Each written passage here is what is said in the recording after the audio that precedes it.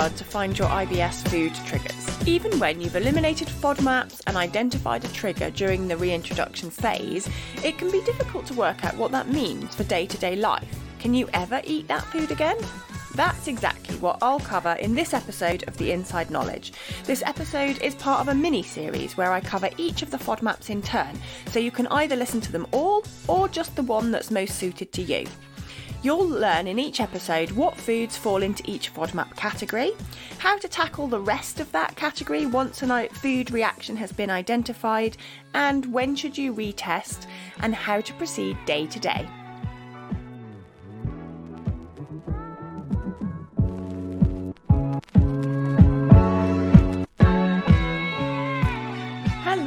Welcome to episode 27 about the FODMAP reintroduction challenges. This one's all about galacto-oligosaccharides, normally just called GOS for short. The easiest way to think of them is a saccharide is just a sugar, and we get monosaccharides like glucose or fructose. An oligosaccharide is a chain of 2 to 10 monosaccharides, could be the same one repeated or different monosaccharides stuck together. That is an oligosaccharide. And then a galacto refers to the way that that oligosaccharide was created by something called beta-galactosidase. So that is basically what galacto-oligosaccharide mean. Two main starches that we normally talk about with this GOS is raffinose and stachyose, and these make up GOS. So this is the actual starch that is measured when people are measuring how much galacto-oligosaccharide is in your FODMAP foods. When you think about what foods these are, it's mostly nuts and beans and pulses. These are the main groups to consider when you've had a reaction to GOS. The highest nuts for GOS are almonds and also hazelnuts, and you can only have about 10 nuts before they start flipping into a high FODMAP portion. With beans, it's a little bit more complicated. Generally, about 1 to 2 tablespoons is considered low FODMAP and okay, but when you get over that, some beans you can have a bit more of and won't be causing you to be high FODMAP, and some beans it's a bit less. Like, for example, pinto beans, you can have only 1.5 tablespoons of beans before they become high FODMAP portion, and this is per meal. You also want to think, as I've said in the other episodes in this mini-series about FODMAP reintroductions, that you don't stack these lots of little moderate or mini low FODMAP portions together to create a high FODMAP meal. By contrast, chickpeas, when they are tinned and rinsed, you can have up to 80 grams before they become a high FODMAP meal, and cannellini beans is 89 grams. It turns it into a moderate portion. So this is a really good portion of beans. Something else to really highlight to you here is the difference in what happens if you have a tinned portion of beans compared to a portion of beans or lentils dried. When they have been sitting in the tin, they're in water, and some of the FODMAP content is leaching into the water. If you get your beans and as you take them out, you drain all the water away, rinse them under the tap, that is going to lower the FODMAP content of those foods. So it's always worth doing if you're sensitive to GOS as a FODMAP. Now, I'm going to go through some of those beans to be a bit more specific now, so you can really judge which beans you can eat a bit more of by staying low FODMAP. I also wanted to say that it's really important to try and create low levels of FODMAP containing foods in your diet even during the restrictive phase. So if you're going through the low FODMAP diet now and you're restricting all the high FODMAP foods, you can still have small portions of these beans, particularly butter beans, borlotti beans, chickpeas, cannellini beans and lentils. And so these are a little bit easier for you to digest, particularly when they have been really well cooked and if they came from a tin and you rinse them. So if I just go through all the different beans now, these are the portions at which they become moderate to high FODMAP. So pinto beans, less than 28 grams, which is 1.5 tablespoons. Adzuki beans, less than 40 grams, that's 1/4 cup. Black beans, less than 40 grams, 1/4 cup. Butter beans, less than 60 grams. Borlotti beans, less than 45 grams. And chickpeas, less than 80 grams.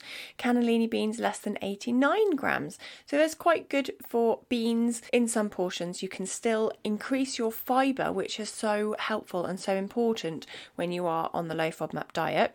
Now lentils, there's a lot of different lentils. If you have the tinned brown lentils, then you can go up to 65 grams and that's still considered low FODMAP.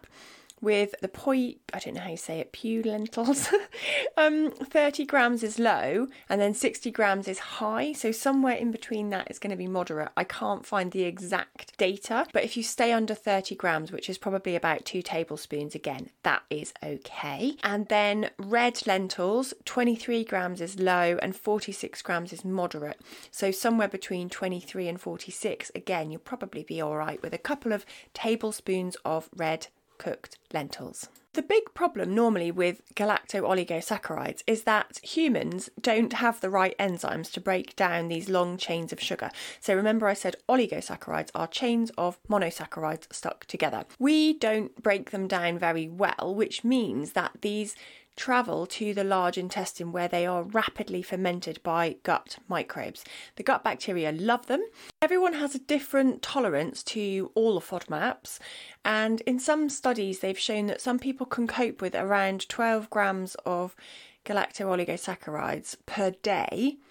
But if you increase that up to 15 grams per day, it really increased the amount of gas. And that is due to bacterial fermentation. As they're making this, as with the other FODMAPs, bacteria creating short-chain fatty acids, and as a byproduct, they will create some gas. The bacterial fermentation of oligosaccharides also really increases the bacterial mass, which increases the amount of stool. So it basically gives you more poo, because a lot of the poo is actually dead bacteria. So the fermentation of the food that we're eating, these beans and pulses and also nuts, will increase the amount of bulk, and that can increase your need to want to go. So it's very good for people who have got constipation. The other reason that short chain fatty acids are so important is that they lower the pH of our gut. So a more acidic large intestine is a better place for friendly bacteria that we want more of, like lactobacilli and bifidobacteria, and these also suppress bad bacteria. So bad bacteria don't tend to want to grow in an acidic environment, and so that's why we want to create more short chain fatty acids and make the large intestine more acidic. If you have had a reaction to beans or nuts when you've tried them, is there a way you can still include these smaller portions of some of the foods at a low FODMAP level, or potentially only eat them on alternate days instead of every day? Because this is more of a large intestine issue with gas production, you may find having them once or twice a week is really fine, but if you were to eat high GOS containing foods every day, you may need a little bit of time to adjust to it, as like I said, it increases your stool bulk, it potentially increases the water content, and it will definitely increase the amount of gas you're producing. So depending on what your big issues are with IBS, you may find it's better to have them more sporadically rather than on recurrent days.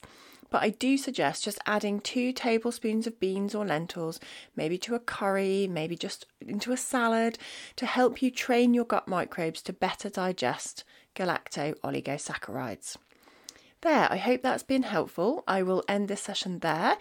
Stay tuned for the rest of the series.